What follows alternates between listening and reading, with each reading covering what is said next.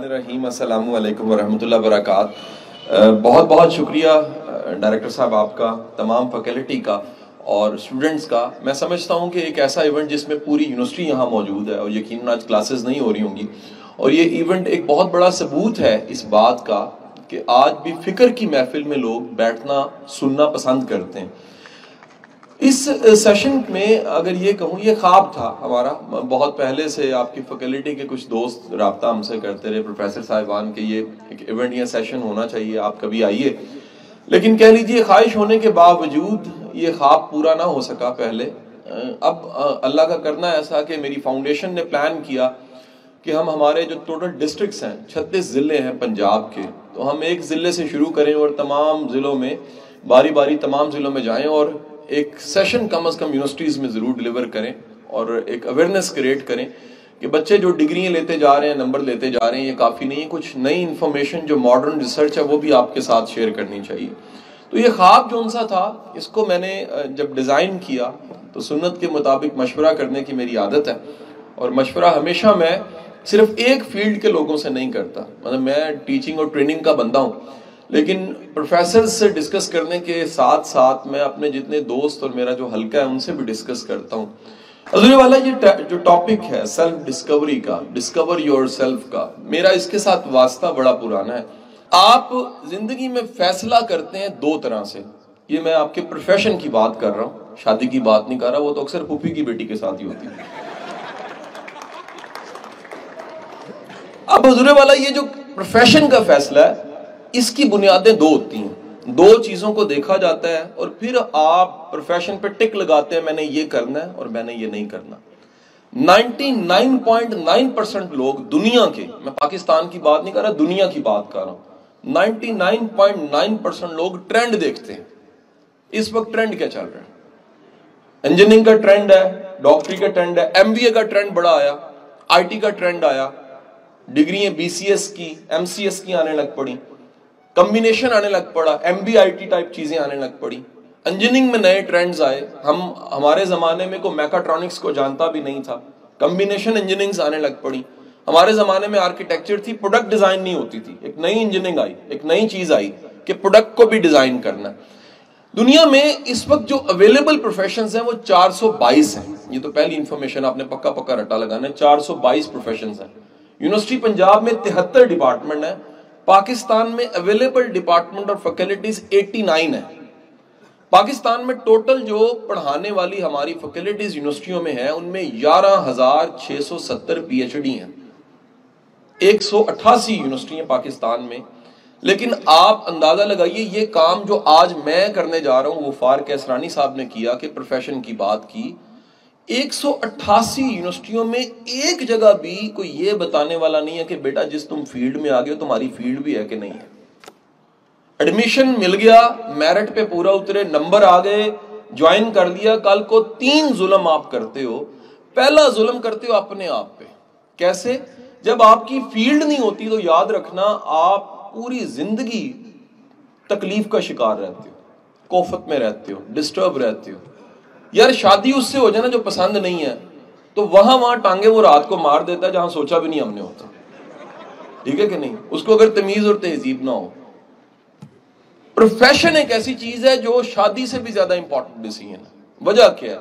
शादी तो फिर वास्ता कभी कभी पड़ता है, ट्रैवल करते रहते हैं, दूर रहते हैं, पास जाते हैं, कभी आई लव यू कह देते हैं, कभी नहीं कहते, कभी हांडी घर से खा लेते हैं, ना पकी मिले तो बाहर से खा लेते हैं। प्रोफेशन 8-10 घंटे जॉब प्लेस पे रहना आपने, और अगर आपका प्रोफेशन आपके पसंद का नहीं है तो ये जबर आपको बर्दाश्त करना पड़ेगा। पहला जुल्म आपने किया किस पे? अपनी जात पे। I was in King Edward, मेरा एक सेशन था डॉक्टर्स के साथ, तो एक स्टूडेंट सामने बैठी थी। मैं कहा बेटा आप डॉक्टर क्यों बन रही हो? उसने कहा मेरी नानी की ख्वाहिश थी। मैं कहा बेटा नानी कहां पर है? कहती वो जन्नत में है। मैं कहा बेटा वो जन्नत में, तुम जहन्नुम में हो, क्योंकि जो तुम काम कर रही हो तुम्हें पसंद नहीं है, तुम नानी की ख्वाहिश को पूरा कर रही हो। पहला जुल्म आप खुद पे करते हैं। दूसरा जुल्म आप करते हैं जिनको आप सर्विस प्रोवाइड कर रहे होते हैं। मसलन एक टीचर को पढ़ाना नहीं आता, वो अपने साथ तो जुल्म कर रहा है, उसको गुस्सा बढ़ाएगा। आपको निशानी बता रहा हूं, अगर किसी प्रोफेसर को पढ़ाना नहीं आता ना, वो ज्यादा नंबर काटता है, वो औखा रहता है, वो खुद डिस्टर्ब होता है, दूसरों को डिस्टर्ब करता रहता है। लेकिन दूसरी बात जो होती है, دوسری بات یہ ہوتی ہے، میں ویسے اس جملے پہ ایک یونیورسٹی میں میرے پہ بین بھی لگ گیا تھا کہ آئندہ انہوں نہیں بلانا، لیکن میں کیا کروں، میرے سے رہا نہیں جاتا۔ حضور والا دوسرا ظلم یہ ہوتا ہے کہ آپ کی جو آڈینس ہے، جو آپ کی پبلک ہے، جو جن کو سروس پرووائڈ کر رہے ہیں، جو اس پروفیشن سے جڑے ہوئے کسٹمرز ہیں، کلائنٹس ہیں، وہ متاثر ہو جاتے ہیں۔ تیسرا ظلم ایک اور ہوتا ہے، یاد رکھیے اس ملک میں کئی پروفیشنز کی برانڈنگ خراب ہو گئی ہے، مطلب ایکسیپشن ہے۔ پولیس کی بات آپ کے ساتھ کرتا ہوں، غفار کیسرانی صاحب میری بات کو سیکنڈ کریں گے۔ آٹے میں نمک کے برابر واقعی ولی لوگ بھی اس پروفیشن میں، آٹے میں نمک کے برابر ولی لوگ موجود ہیں۔ یعنی اگر غفار صاحب کی ٹیم بیٹھی ہے تو وہ جانتی ہوگی کہ ایماندار افسر کیا ہوتا ہے، بے ایمان کیا ہوتا ہے۔ یعنی کہ ایک اچھا پروفیشنل ولی سے کم نہیں ہوتا، اوپر اللہ ہوتا ہے، نیچے ڈی پی ہوتا ہے، کوئی چھوٹی بات نہیں ہے یہ، کیونکہ انصاف جو ان سے نا وہ ایک کامیاب ایماندار افسر، اللہ سے ڈرنے والا افسر ہی کر سکتا ہے، ہر بندہ نہیں کر سکتا۔ حضور والا اندازہ لگائیے، دوسرا ظلم ہو گیا۔ تیسرا ظلم ہے پروفیشن کی کریڈیبلٹی مارکیٹ میں خراب ہوتی ہے۔ ٹیچنگ میں کچھ لوگ ٹاپ پہ ہوتے ہیں، کچھ لوگ مناسب ہوتے ہیں، ان کو پڑھانا آتا ہے، کبھی وہ سلائیڈیں چلا لیتے ہیں، کبھی بورڈ مارکر چاک چلا لیتے ہیں۔ ایک طبقہ ایسا ہے جن کو پڑھانا آتا ہی نہیں ہے۔ سو کریڈیبلٹی مارکیٹ میں کیا گئی کہ ٹیچر کو اچھا بندہ نہیں ہوتا، یا اللہ نہ کرے پولیس والا اچھا نہیں ہوتا۔ نقصان کس کا ہوا؟ پہلا نقصان آپ کا ہوا، دوسرا نقصان سامنے بیٹھنے والے کا ہوا، تیسرا نقصان کریڈیبلٹی کا ہوا۔ اس پروفیشن کی ہوا خراب ہو گئی۔ حضور والا رحم کھائیں، یہ دو ٹرینڈز کو دیکھیں، دنیا چل رہی ہے، دنیا کر کیا رہی ہے؟ میرے والد صاحب نے مجھے کہا انجینئرنگ کر لو، میں کہا کیوں؟ کہتے ہیں یار انجینئر بڑے کامیاب ہوندے ہیں۔ تو میں نے آج پریکٹیکل فیلڈ میں آ کے لائف میں دیکھا، بڑے بڑے انجینئر بننے والے زندگی میں انتہائی ناکام ہیں، پروفیشنلی بھی ناکام ہیں۔ یہ ٹرینڈ 99.9% لوگ فالو کرتے ہیں۔ طریقہ کار سیلف ڈسکوری کا یہ ہے کہ آپ باہر کی دنیا کو چھوڑ کے اپنے اندر جھاتی ماریں، اپنے اندر ڈسکور کریں کہ اللہ نے آپ کو اس دنیا میں بھیجا کیوں ہے۔ امام مالک کا جملہ کوٹ کروں، آپ فرماتے ہیں انسان کے بچے کی دو پیدائشیں ہیں، ایک پیدائش ہے ماں کے پیٹ سے دنیا میں آ جاتا ہے، دوسری پیدائش کا دن وہ ہوتا ہے جس دن وہ ڈسکور کرتا ہے میں دنیا میں آیا کیوں، وہ تلاش کرتا ہے، وہ ڈھونڈتا ہے میرا اس دنیا میں آنے کا مقصد کیا تھا۔ اب حضور یہ جو جملہ ہے کہ سکوپ فیلڈ کا ہوتا ہے، یہ بالکل غلط ہے۔ فیلڈ کا سکوپ نہیں ہوتا، سکوپ بندے کا ہوتا ہے۔ اگر بندہ قابل ہے تو میں کہتا ہوں جی بالکل وہ بی اے بھی ہے لیکن قابل ہے، وہ زندگی میں آگے نکل جائے گا۔ لیکن بندہ قابل نہیں ہے، وہ 5 سال کی ایم بی بی ایس کی ڈگری، house job, F C P S part 1 part 2 سب کچھ کرنے کے بعد بھی ناکام ہی ہوگا۔ یہاں ایک سوال ہے، پوز کر کے اس سارے کنسپٹ کو پار کرتا ہوں، ایک سوال اٹھا رہا ہوں، یہ کامیاب ہونا میں کہہ کس کو رہا ہوں؟ کامیاب ہونے کی ماڈرن ڈیفینیشن یہ ہے کہ جس پروفیشن میں آپ ہیں آپ سیٹسفائی کتنے، آپ خوش کتنے۔ یعنی آپ گریڈ 22 پہ ہیں لیکن آپ روتے رہتے ہیں تو دنیا کے ناکام ترین انسان ہیں۔ آپ گریڈ 14 پہ ہیں لیکن آپ سیٹسفائی بڑے ہیں، آپ اپنے کام کو انجوائے کرتے ہیں۔ میں کل کوٹ کر رہا تھا کالج میں، ٹالیاں والے کالج میں، کہ غالب کے خطوط میں جملہ لکھا ہوا ہے، دنیا کا خوش قسمت ترین انسان وہ ہے جس کا ذریعہ معاش اور شوق ایک ہے۔ اور غالب دوسرا جملہ کہتا ہے کہ دنیا کا ہر بندہ کام کرنے سے تھکتا ہے، محبت کرنے سے کوئی نہیں تھکتا۔ اگر کام سے محبت ہو تو تھکاوٹ نہیں ہوتی۔ بھائیو اگر آپ آج سے یہ طے کرتے ہو، ڈھونڈتے ہو، تلاش کرتے ہو کہ اللہ نے مجھے بھیجا کیوں، اب یہ ایک ایسا سوال ہے جس کا جواب پاکستان میں تو شاید نہیں دیا جا سکتا۔ یونیورسٹیوں اور اداروں میں اگر کہیں میں نے کیریئر پلیسمنٹ سینٹر بھی دیکھا ہے تو اس کا جو انچارج یا ہیڈ ہوتا ہے اس کی اپنی کیریئر پلاننگ ہونے والی ہوتی ہے اکثر۔ لیکن اس سوال کے جواب کو گورے نے بڑی ریسرچ کے بعد ڈھونڈا ہے۔ 86 میں پہلی تھیوری آئی جی، 86 میں پہلی تھیوری جون سی تھی اس ٹاپک پہ، دنیا میئر کر رہی تھی کسی کے ٹیلنٹ کو، کسی کے اسٹرینتھ کو آئی کیو سے۔ یہ بڑا فیمس ہے، آئی کیو کیا ہوتا ہے جی، آپ جانتے ہوں گے، انٹیلیجنٹ کوشنٹ کے نام سے۔ پہلا ریسرچ جون سا تھا، اس نے ایک نیا کنسپٹ 86 میں دیا اور وہ تھا ملٹیپل انٹیلیجنس کا۔ آپ میں سے جو ایجوکیشن کی بیک گراؤنڈ سے ہیں وہ اس تھیوری کو جانتے ہوں گے۔ ملٹیپل انٹیلیجنس کی تھیوری جس کو آپ گوگل کریں تو پتہ لگتا ہے کہ ملٹیپل انٹیلیجنس کی تھیوری بتاتی ہے دنیا میں 9 طرح کی ذہانتیں ہیں۔ انسانوں میں جو پائے جانے والی ذہانتیں ہیں وہ ایک رٹا لگانا نہیں ہے، رٹا لگانا ایک صلاحیت ہے، بعض اوقات کئیوں میں ہوتی ہے، ان کو یونیورسٹیوں میں تھیٹا کہتے ہیں۔ وہ جو تھیٹا ہوتا ہے وہ ایک رٹا لگانے کی ایک صلاحیت ہے. ملٹیپل انٹیلیجنس کی تھیوری بتاتی ہے 9 ٹائپ آف انٹیلیجنس. سر وقت گزرتا ہے, 91 میں ڈینیل گولڈ مین کہتا ہے جی 9 نہیں ہے 10 ہے. وہ 10ویں انٹیلیجنس ایڈ کرتا ہے, ایموشنل انٹیلیجنس. اور وہ یہ دنیا کو بتاتا ہے کہ میں نے ترقی کرتے, گرو کرتے, آگے بڑھتے ان لوگوں کو زیادہ دیکھا ہے جو سوشلی جینیس ہوتے ہیں, صرف نمبروں میں جینیس نہیں ہوتے, اسٹریٹ سمارٹ ہوتے ہیں. اسٹریٹ سمارٹ کا مطلب یہ سچویشن کو کیسے ٹیکل کرتے ہیں, پیپل ہینڈلنگ کیسے کرتے ہیں, لیڈرشپ کتنی ہے, ڈیلیگیشن کی پاور کتنی ہے, مینجمنٹ کی صلاحیت کتنی ہے, ڈیسیژن میکنگ کتنی سٹرونگ ہے, کانفلکٹ مینجمنٹ کتنی اچھی ہے, کمیونیکیشن سکل کتنی اچھی ہے. وہ کہتے ہیں جی زیادہ بہتر کامیاب لوگ وہ ہوتے ہیں زندگی میں جن کے پاس ای کیو ہوتا ہے. آپ بڑے لوگ ایسے دیکھیں گے, میں نے کہیں قابل ترین پڑھے لکھے لوگوں کو ان کی ٹیمز کو ان کو گالیاں نکالتے دیکھا. یعنی ہیڈ آف ڈپارٹمنٹ فرض کیجئے پی ایچ ڈی ہے, پروفیسر سارے مل کے اس کو گالیاں نکال رہے ہوتے ہیں, کہتے ہیں یار یہ بندہ پی ایچ ڈی ہے لیکن اخلاقیات اس کی صفر ہے, ایموشنل انٹیلیجنس اس کی صفر ہے, اس کو غصہ بڑی جلدی آتا ہے, اس کو بندے سے بات کرنی نہیں آتی. کامن پرابلم ہے غفار صاحب, کامن پرابلم. انڈسٹری مجھے بلا کے اس مسئلے کا حل پوچھتی, کامن پرابلم, بڑے بڑے نام, Sitara group of companies, Engro, Unilever, بڑے بڑے نام بلا کے کہتے ہیں سر ہمارے پاس ٹیکنیکلی ساؤنڈ لوگ ہیں لیکن اسٹریٹ سمارٹ نہیں ہے. یعنی ٹیکنیکلی ان کو ہر چیز کا پتہ ہے لیکن انسانوں کو ہینڈل نہ کر پانے کی وجہ سے پروڈکشن نیچے چلی جاتی ہے, کیونکہ پروڈکشن مشین نے صرف نہیں کرنی, پروڈکشن تو بندوں نے کرنی, مینجمنٹ کے لوگوں نے کرنی, اگر انہیں ہینڈل نہیں کرنا آتا. نئی انٹیلیجنس آ گئی جس کا نام انہوں نے رکھ دیا ای کیو کے نام سے, ایموشنل انٹیلیجنس. سر وقت گزرا اور وقت گزرنے کے ساتھ پچھلے سال 2016 میں ایک نئی تھیوری ہے, یہ موسٹ ماڈرن تھیوری ہے جس کو میں کلیم کر سکتا ہوں. 2016 میں تھیوری آئی تو یہ تھیوری تھی ڈونلڈ کلفٹن کی. ڈونلڈ کلفٹن کی تھیوری نے بتایا کہ یہ 9 یا 10 نہیں ہے, 34 سٹرینتھ ہے. ٹوٹل سٹرینتھ کتنی ہے؟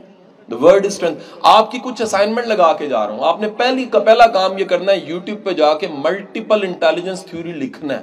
10 منٹ کی کوئی ویڈیو آئے گی سن لیجئے گا. آپ نے ایموشنل انٹیلیجنس لکھنا ہے, آپ کو کوئی ڈیفینیشن ملے گی اس کو سن لیجئے گا. آپ نے اگلا کام یہ کرنا ہے کہ آپ نے گوگل پہ لکھنا ہے اسٹرینتھ اور اس کی کسی ڈکشنری سے ڈیفینیشن نکالنی ہے. آپ نے اگلا کام یہ کرنا ہے نیکسٹ ٹیلنٹ کا ورڈ لکھ کے اس کی کسی ڈکشنری سے ڈیفینیشن نکال لینی ہے. اگلا کام آپ نے یہ کرنا ہے, آپ نے اسکل کا ورڈ لکھ کے اس کی گوگل سے ڈیفینیشن نکال لینی ہے. آپ کو پتہ لگے گا یونیورسٹیز جون سی ہیں وہ اسکلز دے سکتی ہیں, سیلف ڈسکوری نہیں کروا سکتی. سیلف ڈسکوری آپ کا اپنا ایجنڈا ہوتا ہے تو ہوتی ہے, یونیورسٹی نہیں کروا سکتی. یعنی اس کا الزام یونیورسٹی کو دیا ہی نہیں جا سکتا. یہ آپ کا فیصلہ ہے کہ آپ نے LLB جوائن کیا, آپ نے انگلش جوائن کیا, آپ نے لٹریچر پڑھنا شروع کیا, آپ نے انجینئرنگ کیا, آپ نے میڈیکل کیا, آپ نے کچھ پڑھنا شروع کیا, لیکن اگر آپ نے نہیں ڈھونڈا کہ میں آیا کیا کرنے تھا دنیا میں, میری اس دنیا میں آنے کا مقصد کیا تھا, سو پہلا سٹیپ بن گیا وہ یہ کہ آپ نے اپنے ٹیلنٹ کو, اپنی اسٹرینتھ کو دریافت کرنا ہے. تو آپ کو پتہ لگے گا کہ ٹیلنٹ یا اسٹرینتھ جون سی ہے وہ 34 میں سے کس قسم میں پایا جاتا ہوں. حضور والا ایک آپ کے لیے آسانی ہم نے آج یہ بھی کی ہے, ایک اندازہ تھا کہ تعداد تو ماشاءاللہ زیادہ ہے لیکن میری طرف سے, میری فاؤنڈیشن کی طرف سے تقریباً کوئی 700 بکس آپ کو میں گفٹ کر کے جا رہا ہوں. اور یہ جو کتاب ہے یہ پوری بک جون سی ہے میری ٹیم نے, میں نے مل کے, کیونکہ ریسرچ کی ہوئی ہے کئی کتابیں, لیکن یہ کتاب میں نے آپ کے لیے سلیکٹ اس لیے کی کہ 34 جو سٹرینتھس ہیں وہ 34 سٹرینتھس جون سی ہیں اس کتاب میں موجود ہیں, ریسرچ کے ساتھ ہم نے اس میں لکھ دیے. تو یہ تقریباً سب بچوں کو ایک ایک کتاب مل جائے گی. ساتھ میں ایک اور چھوٹی سی جو آنر دینا چاہوں گا یونیورسٹی کو کہ آپ کی لائبریری میں سر میں 100 بکس رکھوانا چاہوں گا مزید. اس کی وجہ یہ ہے ممکن ہے تعداد آپ کی بہت زیادہ ہے, ہم سب تک کتاب نہ پہنچا سکیں, آپ میں سے کچھ کا گلا بھی ہو سکتا ہے کہ سر وہ آپ آئے اور ہمیں کتاب نہیں ملی, تو 700 کو شاید مل جائے. باقی جو ان سے ہیں وہ لائبریری سے 100 زیادہ اسی لیے رکھوا رہے ہیں کہ وہ ایشو کروا لیں, پڑھ کے واپس وہیں پر رکھ دیں. ٹھیک ہے جی. اور میں پرسنلی ایک ریکمینڈ کروں گا آپ کو, آپ یار ینگسٹرز ہو, ینگ لوگ ہو, کچھ عادتیں ابھی سے پختہ کرو.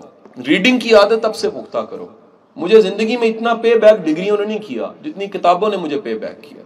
مجھے اتنا زندگی میں پروفیسر, معافی کے ساتھ کہوں گا, یونیورسٹیوں نے اتنا پے بیک نہیں کیا جتنا مجھے اشفاق صاحب, واصف صاحب, احمد رفیق اختر اور بابا عرفان الحق نے پے بیک کیا. یہ لوگ زندگی میں نہ آتے تو میں لرن نہ کر سکتا, ان سے سیکھ نہ سکتا. ان کی نشست، ان کی محافل نے جو کچھ سکھایا وہ زندگی میں زیادہ کام آیا. ہیبٹ بلڈ کیجیے آج سے، غور و فکر کی. یار کبھی اکیلا بیٹھ کے اپنے اللہ سے بات کر کے یہ بھی کنوے کیا کرو. جہاں اتنی عرضیاں اوپر جاری ہوتی ہیں دعاؤں کی، یا اللہ میرا ویاہ نہیں ہوندا پیا ہو جائے، یا اللہ کاکا نہیں ہوندا پیا کاکا ہو جائے، یا اللہ نوکری نہیں ملتی بھی نوکری مل جائے. کہیں یہ بھی عرضی جانی چاہیے اللہ کی بارگاہ میں کہ یا اللہ تو نے مجھے دنیا میں بھیجا ہے، مجھے یہ بھی کوئی خیال دے دے، کوئی یقین، کوئی گائیڈنس دے دے، مجھے دنیا میں بھیجا کیوں ہے، میں کرنے کیا آیا ہوں. اپنی اسائنمنٹ کو دریافت کر لو گے، اپنے اصل کو دریافت کر لو گے، آپ کی یہ زندگی بڑی آپ کے لیے آسان ہو جائے گی. اور اس آخری چند لائنوں کے ساتھ اختتام. یقین کیجئے پاکستان کو پڑھے لکھے لوگوں کی ضرورت نہیں ہے. یہ غلط فہمی ہم نے جو بٹھا لی ہے نا، پاکستان میں تعلیم کی کمی ہے. ہمارے مرشد، ہمارے استاد عبدالستار عیدی صاحب فرمایا کرتے تھے کہ پاکستان میں پڑھے لکھے لوگوں کی کمی نہیں ہے، پاکستان میں پڑھے لکھے جاہل بہت زیادہ ہو گئے. یہ وہ جاہل ہیں جو ڈگریوں میں بھی بڑے ہیں، عہدوں میں بھی بڑے ہیں، طاقت میں بھی بڑے ہیں، لیکن ڈیلیور نہیں کر رہے، سسٹم کو ڈیلیور نہیں کر رہے، لوگوں کا فائدہ نہیں کر رہے. ایک ہمارا زمانہ تھا جو یقیناً ہم نے بھگتا ہے، وہ غلط تھا، ہم میں 100 کوتاہیاں ہو سکتی ہیں. بچوں آپ کا جو زمانہ آنے والا خدا را، اس میں یاد رکھیے گا کہ آپ کا ترجیح میں پاکستان ہم سے زیادہ ہونا چاہیے. آپ کی ترجیح میں ملک کی ویلفیئر، قوم کی ویلفیئر ہم سے زیادہ ہونی چاہیے. اور یہ آج کا سارا جو میسج ہے، غفار کے اسرانی صاحب بڑے مصروف انسان ہیں، ڈی پی او کی بڑی ذمہ داریاں ہوتی ہیں، میں لاہور میں بزی. ہم اگر وقت نکال کے آپ کو موٹیویٹ کرنے آئے، انسپائر کرنے آئے، میسج دینے آئے، فاؤنڈیشن اپنی کتابیں آپ کو دے رہی ہے، یہ اس لیے دے رہی ہے کہ جو نیکی اور جو وقت آج ہم نے آپ پہ نکالا، آپ کو مقروض کر دیا. یہ مقروض اس لیے کیا ہے کہ جو قرضہ آپ پہ چڑھ گیا، کل کو آپ نے آنے والی نسلوں کو لوٹانا ہے. میں واقعی مقروض ہوں سرفراز شاہ صاحب کی محبت کا، میں ان تمام استادوں کی شفقت کا مقروض ہوں. اگر وہ محبت نہ کرتے، ہمیں خیر نہ دیتے، ہمیں آسانیاں نہ دیتے، حق سے زیادہ محبت نہ ملتی، تو یقیناً آج ہم محبت نہ بانٹ رہے ہوتے. یہ جو محبت، یہ چاہت کیمپس ڈائریکٹر سے، آپ کی انتظامیہ سے، آپ کی فیکلٹی سے، ڈی پی او صاحب سے آپ کو ملی ہے، یہ قرضہ آپ پہ چڑھ گیا. کل کلاں کو آپ کا جو وقت ہوگا، اس وقت میں آپ نے یہ ضرور کرنا ہے کہ اس محبت کو، شفقت کو آگے پہنچانا ہے. ہم اکثر گلا کرتے ہیں پاکستان کے حالات اچھے نہیں ہیں، ہم بھگت رہے ہیں، ماننا کچھ کی غلطی ہیں، لیکن ہمیں ان چیزوں کو ٹھیک کرنا ہے آنے والے وقت کے لیے. ہمارے محترم استاد قاسمی صاحب اکثر ایک واقعہ سناتے ہیں کہ لاہور سے ایک بس چلی، اس بس میں 25 ینگ لڑکے بیٹھے ہوئے تھے، ایک بوڑھے بابا جی بھی تھے. اور جو بابا جی تھے وہ سفید بال تھے ان کے، باریش نیک انسان تھے. تو لڑکوں نے بیٹھتے ہی گاڑی میں، اس بس میں گانا لگوا دیا. وہ گانا تھا تینوں سوٹ سوٹ کردا. آپ نے نہیں سنا ہوگا، بڑا پرانا زمانہ کا گانا، نیا گانا نہیں شاید. انہوں نے گانا لگوا دی. بابا جی کو بڑی شرم آئی، کہتے یار شرم کرو یار، میں بوڑھا بندہ ہوں، کو میری حیا کر لو. تو چلتے چلتے گجرا والا آ گیا. بابا جی نے جذباتی ہو کے کہا بس روکو یار، بار بار ایک ہی گانا چلوا رہے تھے، تینوں سوٹ سوٹ کردا. انہوں نے کہا یار بس رکو، مجھے اتار دو.